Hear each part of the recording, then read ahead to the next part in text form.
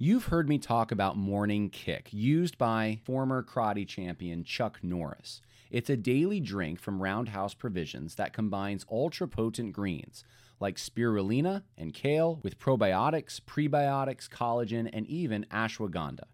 Just mix with water, stir, and enjoy. Unlike other green drinks out there, this one tastes similar to strawberry lemonade, and I enjoy it. I know I don't eat as many vegetables as I should, but Morning Kick has helped me make up for that, and I feel great. I have more energy and better digestion. It's an easy part of my morning routine. My wife started taking it as well. Go to roundhouseprovisions.com/Harris for up to 44% off your regular priced order. Plus, every purchase is backed by a 90-day money-back guarantee. So if you want to experience smoother digestion, a boost of energy, and just an overall healthier body, then go to roundhouseprovisions.com/Harris today. Hey everyone, I know it's dark, sorry about that. This is the only time I had today to have a few minutes to set aside to do this video, but a few people reached out to me about an article that popped up in the Atlantic last week by Peter, I think it's Wehner, W-E-H-N-E-R, maybe Wiener. Anyway, it's called The Evangelical Church is Breaking Apart. That's the title. And I'm not going to read the whole thing. It's kind of long, but I will discuss it. I listened to it earlier. I was trying to organize my office. Hopefully it'll be up and running next week. So I was starting to get some unpacked books and that kind of thing. And so I actually had my phone read it to me as I was doing that. So I kind of get the gist of it. We'll read some sections from it. And I also want to let you know, a few of you asked me to comment on the Virginia election and what just happened there. So I'll leave those thoughts till the end after we talk about this article. And I think there's one other thing I wanted to mention. Yes, tomorrow I'm going to get on a plane and fly to Colorado and then drive. Someone's going to pick me up, actually, and take me to Nebraska. So if you want to know where I'm going to be, you can go to worldviewconversation.com, and the right-hand corner, upper right side where the tabs are, you can see where I'm going to be if you're in the area and would like to come out and see me. I would love that. I'll be speaking, I think, a few sessions on Saturday and then also Sunday morning. And the last but not least, before we get to this article, just wanted to encourage you all, please go ahead and share American Monument, the documentary. I mean, this is, we did put some work into this to try to get some of the interviews that we got, and I think it's a really great tool, especially for homeschoolers, but even if you're not a homeschooler, I think it'll at the very least get you to think. And we're representing a side of the story that is not told, even in most conservative media circles, for a variety of reasons, among which probably is fear. So go check that out, American Monument, Last Stand Studios. Go ahead and subscribe on YouTube and on Rumble to Last Stand Studios if you're interested in more projects like this. We do have more we want to do. And, we're really dependent on whatever money we can raise. That's how we're able to do what we do. So anyway, laststandstudios.org is the website. And then, of course, you can go to YouTube, Last Stand Studios, and check out the documentary American Monument. So just want to push that. Please share it. Like I said, please leave a comment. It helps the algorithm. I'm pretty sure YouTube doesn't like that channel. So if you write an article about it or just a few thoughts and say, hey, I saw this documentary, even if you don't put the link up there, it makes a difference. It may even go farther because I'm pretty sure Facebook doesn't care for things from that YouTube channel. All right, so let's get to the main course here. We're going to talk about this article in The Atlantic, The Evangelical Church is Breaking Apart by Peter Wehner. And let's just start at the beginning here. All right, so he starts with David Platt, talks about a small group of people inside and outside this church. I think he's quoting Platt there. Let me start earlier here. Okay. So we'll start here. The election, let's see. The election of the elders of an evangelical church is usually an uncontroversial event, even a unifying event. But this summer, at an influential megachurch in Northern Virginia, something went badly wrong. A trio of elders didn't receive 75% of the vote, the threshold necessary to be installed. I'm wondering is McLean still, if someone goes to McLean, please leave a comment. Is it still a mega church? I know that so many people have left. I guess it'd be hard. They have multiple campuses. So he says, a small group of people inside and outside the church coordinated a divisive effort to use disinformation in order to persuade others to vote these men down as part of a broader effort to take control of this church. And that's a quote from David Platt. And Platt said the church members had been missiled, having been told, among other things, that the 3 individuals nominated to be elders would advocate selling the church building to Muslims, who would convert it into a mosque. In his second vote on July 18th, all 3 nominees cleared the threshold, but that hardly resolved the conflict. Members of the church filed a lawsuit claiming that the conduct of the election violated the church's constitution. Platt, who is theologically conservative, had been accused in the months before the vote by a small but zealous group within his church of wokeness and being left of center, of pushing a social justice agenda and promoting critical race theory, and of attempting to purge conservative members. A Facebook page and a right-wing website have targeted Platt and his leadership for his part. Platt, speaking to his congregation, described an email that was circulating claiming McLean Bible Church is no longer McLean Bible Church, it's now Melanin Bible Church. What happened at McLean Bible Church is happening all over the evangelical world. Influential figures such as Russell Moore and Beth Moore felt compelled to leave the Southern Baptist Convention. Both were targeted by right-wing elements within the SBC. All right, so I'm going to actually stop here because so much of this, the way that it's even framed from the beginning, it gets much worse, but the way it's framed is very one-sided. And the assumption, if you keep reading the article, you'll figure this out really quick. The assumption is that there is a misguided group of people, and it's a small group. They try to marginalize this group. Right? It's really just not that influential, but they have, actually, I should say they are influential, but their influence is beyond their actual numbers. So there's a group of people that's insignificant, but somehow influential. And they are, wreaking havoc in the evangelical world all over the place, not just at McLean. And they're making all kinds of false accusations. And they're politically motivated. That's the main thing you're going to see in this article is if you keep reading it. They're all politically motivated. This isn't a theological issue that they have. It's that they're watching too much Fox News. They're listening to too many podcasts. I kid you not, he talks about that. They're just not in church enough. If they were in church getting catechized, that's the word that's used in the article, by their pastor and people that want them to be godly, they wouldn't have this problem, but they're just too political. So that's kind of the whole, you can already see the framing of who the victims are just in the first few paragraphs.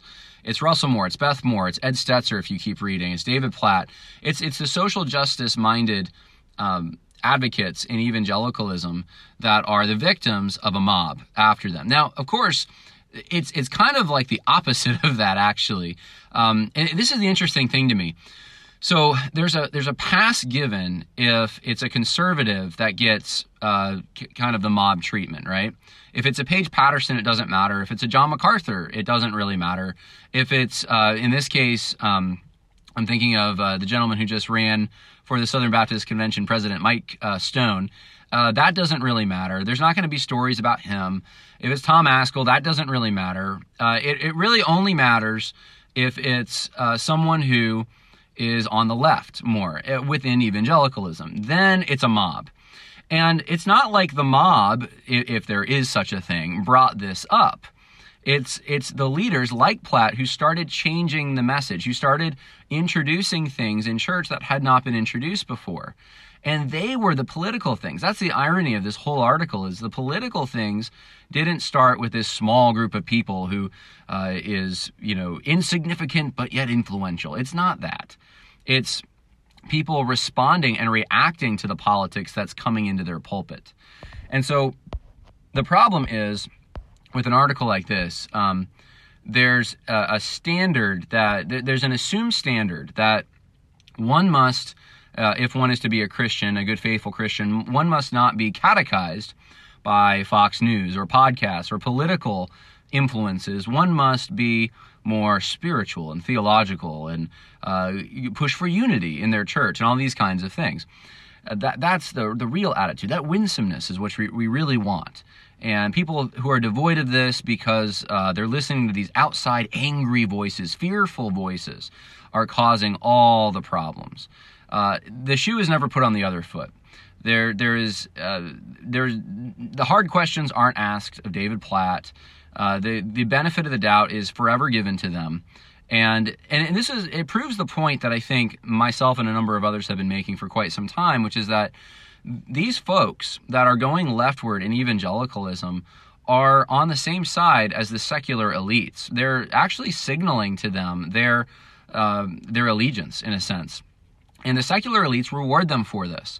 They're not actually practicing journalism, and we've seen a few articles like this. So I am saying that there is a group of people like this. They don't practice journalism. They just take the side of the evangelical elites who are pushing the social justice agenda, and they don't really care to hear from the other side. And it reminds me a little bit of when Jesus told the Pharisees that you bind these burdens on other people, but you don't carry them yourselves. You're not willing to lift your own finger, but you're telling them that they have to do this, that, and the other thing. And it's the same kind of double standard you see in articles like this. I realize there's probably a lot more I should read from this, but it's so long. I wanted to let you know, at least I read it, and at least I'm giving some comment on it. Let me see if I can find you a few more good sound bites from this article that illustrate some of what I'm saying. They talk to George Marsden. How is it that evangelical Christianity has become for too many of its adherents a political religion? The historian George Marsden told me that political loyalties can sometimes be so strong that they can create a religious-like faith that overrides or even transforms a more traditional religious faith. The United States has largely avoided the most virulent expressions of such political religions. None has succeeded for very long, at least until now. The first step was the cultivation of the idea within the religious right that certain political positions were deeply Christian, according to Marsden. Still, such claims were not at all unprecedented in American history.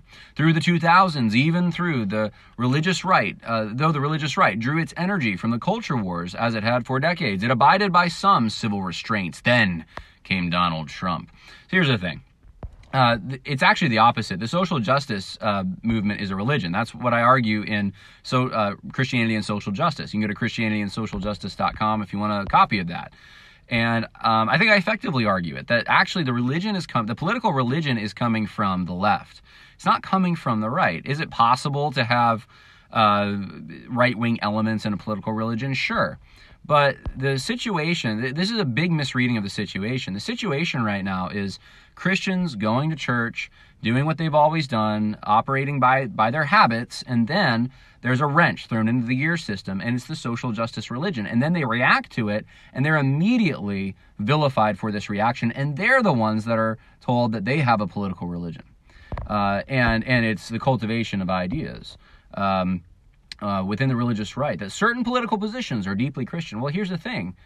And that's not even the right way to frame this. Some political positions are in keeping with or consistent with Christianity, while others are not. Who argues with that? But apparently, the framing of this is that it's the politics first, then the Christianity. That's why this is all happening. There's a group of people that have their allegiance is to Donald Trump first, then to Jesus, right? And this has been going on. If you read my book, Social Justice Goes to Church, this has been going on since at least the 60s. This is same arguments over and over and over again, just repackaged again.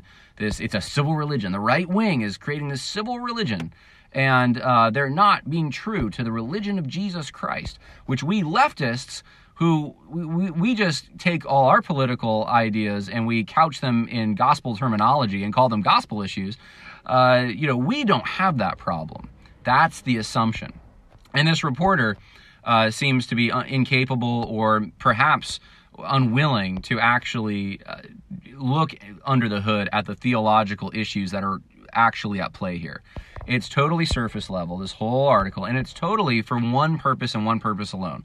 Vilify those who would raise any kind of cry against social justice. And he quotes the same group of people. Tim Keller is quoted, of course, in this. And Tim Keller, and they're basically all saying the same thing. Look, there's this tendency, this political idolization, the conspiracy theories, fanatical ideas. I mean, you listen to the words that are being used about folks probably like you, probably some of you who are listening to this right now. Hey, you think that maybe there's something a little funny about what Fauci's been saying and the contradictions? You think there maybe was something funny about that election? You think perhaps something doesn't add up? Well, hey, you're just this. It's really kind of an extended commentary on the phrase Obama used a few years ago, the bitterly clinging to guns and religion people. That's what this article is dripping with. Just that's what explains the motive behind people against social justice. They're fearful and they're afraid and they're prone to conspiracies, which means they're dumb at the same time. It's every kind of evil kind of categorization. They're going to put people who oppose the social justice movement into that. They're sexist. So Alan Jacobs, interviewed for this, a distinguished professor of humanities and honors at Baylor, says culture catechizes. And this is where I want to really drive home the point about hypocrisy and tying burdens onto people that the elites will not bear themselves. Our current political culture, Jacobs argued, has multiple technologies and platforms for catechizing. Television, radio, Facebook, Twitter, and podcasts among them. People who want to be connected to their political tribe, the people they think are like them, and the people they think are on their side, subject themselves to its catechesis all day long, every single day, hour after hour. On the flip side, many churches aren't interested in catechesis at all.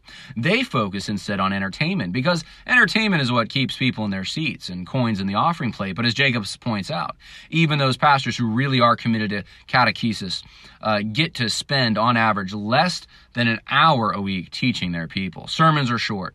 Only some churchgoers attend adult education classes, and even fewer attend Bible study and small groups. Cable news, however, is always on. So if people are getting one kind of catechesis for half an hour per week, Jacobs asked, and another for dozens of hours per week, which one do you think will win out? So this is this is Ed Stetzer's whole line. And I'm convinced some of these guys call each other and they get here's what we're going to come out with. This is what we're going to use to explain everything.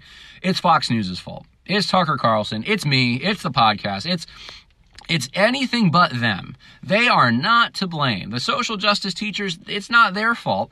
They just happen to be the victims, the helpless, passive victims of a mob that's after them because they're getting catechized by cable news. Oh, isn't this so horrible? Now, here's the thing. What they're doing is they're ascribing this political motive to people, and they're saying that it's the culture that's causing them to be this way.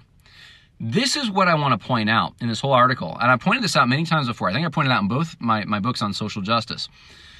The evangelical left, and neo-evangelicalism in general, has this posture where they think that there's this thing called culture, but they are always outside of it, trying to engage it from the outside. They're not part of culture. Now, the world, if we're talking about the world, right, the world of flesh and the devil, the world system, of course Christians are outside of that. But when you think about culture, and you think about all the many different ingredients that go into culture, actually churches are part of that. Your singing, your architecture, everything about it, there's cultural elements, and there's nothing wrong with that.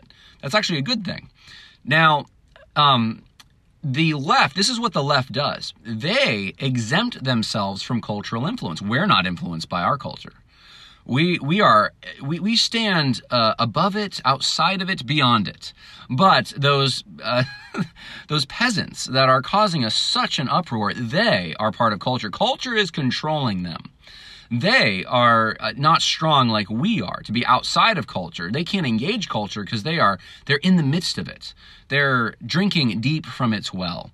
And therefore, they are not objective like we are. That's the kind of attitude that I've seen over and over and over, and this article is no exception. You see it again. The whole posturing is that, Jacobs thinks and George Marsden thinks and I don't know, whoever else is quoted in this, they tend to think that they're on the outside. They exempt themselves from the forces that they believe are dividing the church.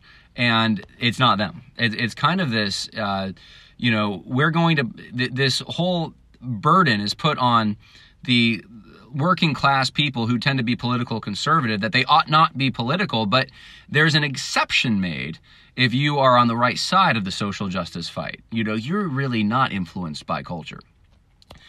There's so many things. I'm not even probably like 10% through this article. Like I said, it's so long. Let's just skip ahead. It talks about fear. Fear has played a central role in the explosion of conflict with the American evangelical church. Dwelling on fear and outrage is spiritually deforming. So it's saying that it's casting every negative motive at anyone who would take a stand against the social justice movement. That's pretty much it. I don't really have a lot more I think I want to say about this piece. Let's go to the conclusion here. I believe the portrait I painted in this essay is accurate, but it is also unnecessary, incomplete. Countless acts of kindness, generosity, and self-giving love are performed every day by people precisely because they are Christians. This is kind of like the escape hatch at the end. Hey, I said all these horrible things, but at the end, look, listen, there's some, I'm not all one-sided on this. Their lives have been changed and in some cases transformed by their faith. My own life has been immeasurably blessed by people of faith who have walked the journey with me, who have shown me grace and encouraged me in difficult moments. But I can recognize that while also recognizing the wreckage around us, something has gone amiss. Pastors know it as well as anyone and better than most. The Jesus of the Gospels, the Jesus who won their hearts and who long ago won mine, needs to be reclaimed. So that's the assumption is, look, he's accusing them of not being Christians. On some level, they don't have Jesus, right? I mean, that's pretty strong accusations. They don't have Jesus, these people that are taking these stands against social justice. They're not on the right side. There's so many disgusting things in this. Mark Knowles, 1994 book, The Scandal of the Evangelical Mind, is going to be re-released, and he's going to add stuff about, apparently, among other things, COVID. Yes. You have, let's see, what else? There's this whole section in here just railing against the South. And that, it's the Southern culture has basically influenced evangelicalism too much. And that's what's created sexism and racism, and fundamentalism is part of this. And it's written by someone who has no clue what they're talking about historically. It's nonsense. There's actually a good lecture. You can probably go, I don't know where you find, you might be go to the Abbeville Institute website and find it. Sam Smith does a great, he has a great talk on fundamentalism and how it's actually, fundamentalism is it comes out of revivalism, but it was actually more of a northern tradition that eventually went south because of cheaper, Bible schools were established in the South because there was cheaper land and that kind of thing. But it's not, it's actually traces more back to Puritanism. Which is a more northeastern thing. It's not like a uniquely southern thing at all. And to think, it talks about white supremacy that's affecting evangelicals from the South. Yeah, that never was something that was unique to the South, though. That was North and South. So it's just, historically, this is a mess. The Jesus and John Wayne stuff comes up. By the way, some people have asked me about it. I did start reading that book, and I got 2 pages in, and I was like, this is one of the most ridiculous things I've ever read. Now, and that was probably, 6 months ago at least. Now I realize it's become really popular, which I was kind of almost surprised about because I thought it was just written kind of poorly. I thought it was there were so many errors just in the 2 pages I read. I may have to read it and do a review. So if people want that, leave a comment. Maybe I'll do a review of Jesus and John Wayne. But anyways, it's like this guy kind of knows what's up. This reporter, he's got the major leftist players are in this, and he got the quotes from them, and he frames this whole thing, like I said, to blame the conservatives. Peter Wiener or Wiener, I'm not sure how you pronounce his name, but he seems to know something, a little something about the battle that's going on, and he's enlisting his help with mainstream media support for the evangelical leftists. And that should come as no surprise. They're on the same basic side. So that's all I have to say about that article. Okay, the election. Some people ask me about, what do you think about the election in Virginia? Here's the thing. because I was kind of critical of Glenn Youngkin months ago. And the reason, for those who are new listeners, the reason I was critical was because Glenn Youngkin signed a statement. He was the first signature at his church that he committed to reading Be the Bridge, which is critical race theory. And I have a whole podcast on Be the Bridge. It's critical race theory, no doubt about it. And he gave to the Southern Poverty Law Center last year and the Equal Justice Initiative, both blatantly pro-CRT. And I realize Glenn Youngkin keeps saying, we're not going to have CRT in the schools. And it's like, I hope he changed his mind, but we're talking only about a year ago, a little over a year ago, that he had a completely different tune. People usually don't change that quick. And of course, he's never like actually given an explanation for why, for the other things, including, even the Breitbart piece where they're trying to, his campaign's defending the whole thing with the Southern Poverty Law Center. They forget about the Equal Justice Initiative. And they have to kind of assume that Glenn Youngkin, as a CEO at Carlyle, just was so ignorant and dumb, like this somehow escaped his notice. It's like, okay, well, even if that's true, why did he commit to reading Be the Bridge? Like, there's something off with Glenn Youngkin. So then I find out that not only the NRA, but another gun rights organization reached out to him in the primary and the general for, hey, we want to know your position on guns. He won't give it. Then he's caught on a hot mic telling someone, look, I can't really come out as like too pro-life because I want to win the election. But yeah, it was a pro-life person. Yeah, I am pro-life. Ashamed of that. Then you go to YouTube and you type in Glenn Youngkin World Economic Forum, and you find out he's at Davos. I think it was Davos. He's at the World Economic Forum meeting in like 2018 or 19, pretty recently, talking about how the United States needs to be dependent on China, and that's a good thing. It's like, okay, that's the opposite of what Trump said when he went there. Then you find out that Glenn Youngkin was trying his best to, he didn't want Trump to come and campaign for him. He wanted to distance himself. He was completely silent on the monument stuff going on just recently in Virginia. And then, unfortunately, I know a little bit about the behind the scenes, and that stuff's even worse. And so here's the thing about Glenn Youngkin. He has ambitions to run for president. He has already said this, apparently. If that's true, then I would expect him to not go as far left as he probably believes. Look, he was praising Terry McAuliffe, who he ran against up until very recently. They used that in attack ads against him. So he may have even been a Democrat, who I don't know, up until recently. And of course, the Carlyle group's not even, I know Trump said it was a great group, but go look up Carlyle group online and just see if you think it's a great group. I suspect Glenn Youngkin's kind of a corrupt guy. It's more than a suspicion. It seems obvious to me. This guy's not a principled guy. He's not a consistent guy. He may be a charming guy, but he may be a great reset governor. Now, if he has ambitions to run for president, he may not go as far left as he otherwise would. That's maybe the silver lining in all this. But I expect him, the effect of this, I think, is that the Republican Party of Virginia is going to go left as a whole. You're not going to have a conservative presence as much anymore. I think it sends the signal across the country. And by the way, I already read an article in The Blaze that basically was to this effect. It sends a signal across the country that we don't need the Donald Trump types anymore. We need the Glenn Youngkin types. We need, that moderate kind of Republican, that nice Republican. In fact, this article in The Blaze was like, Glenn Youngkin's a strong Christian. This person, he goes to a church that performs gay weddings, that praised Ruth Bader Ginsburg on their social media when she died because she fought against injustice. Is a very liberal church that Glenn Youngkin goes to. And so the idea that he's just this strong Christian and his Christianity was what kept him respectful, and Donald Trump doesn't have any of that. We need more Glenn Youngkins and less Donald Trumps. This person doesn't understand. It probably hasn't done the research on Youngkin to realize, maybe he's more charming with his words, but it's not an Orthodox Christianity that he's advocating. At best, it's just as good as Trump's version of Christianity, which is not really much of a Christianity at all. It's a tradition. It's a cultural Christianity. They both have a cultural Christianity. Glenn Youngkin's is more on the left. So the idea is already out there, and conservative political pundits and then moderates, of course, in the Republican Party are loving that. we need more Glenn Youngkins. Well, Glenn Youngkin can win. And that's kind of what I fear about this. Like I said, though, there is a silver lining. Maybe he won't govern as far left as he actually is because he does have ambitions to run for president.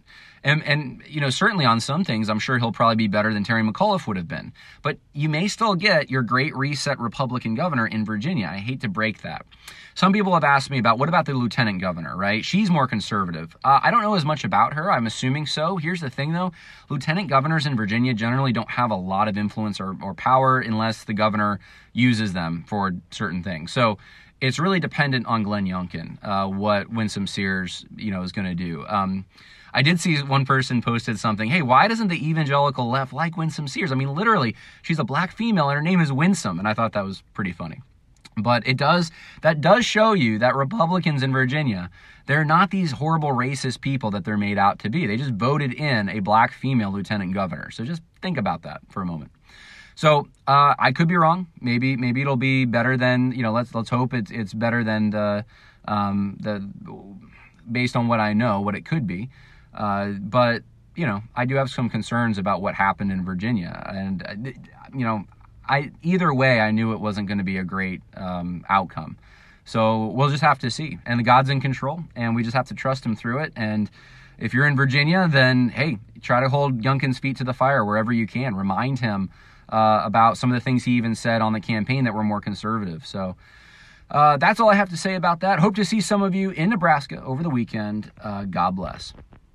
When you visit Arizona, time is measured in moments, not minutes. Like the moment your work stress disappears as you kayak through the canyons. Or the moment you discover the life-changing effects of prickly pear chocolate. But nothing beats the moment you see the Grand Canyon for the very first time. Visit a new state of mind. Learn more at hereyouareaz.com.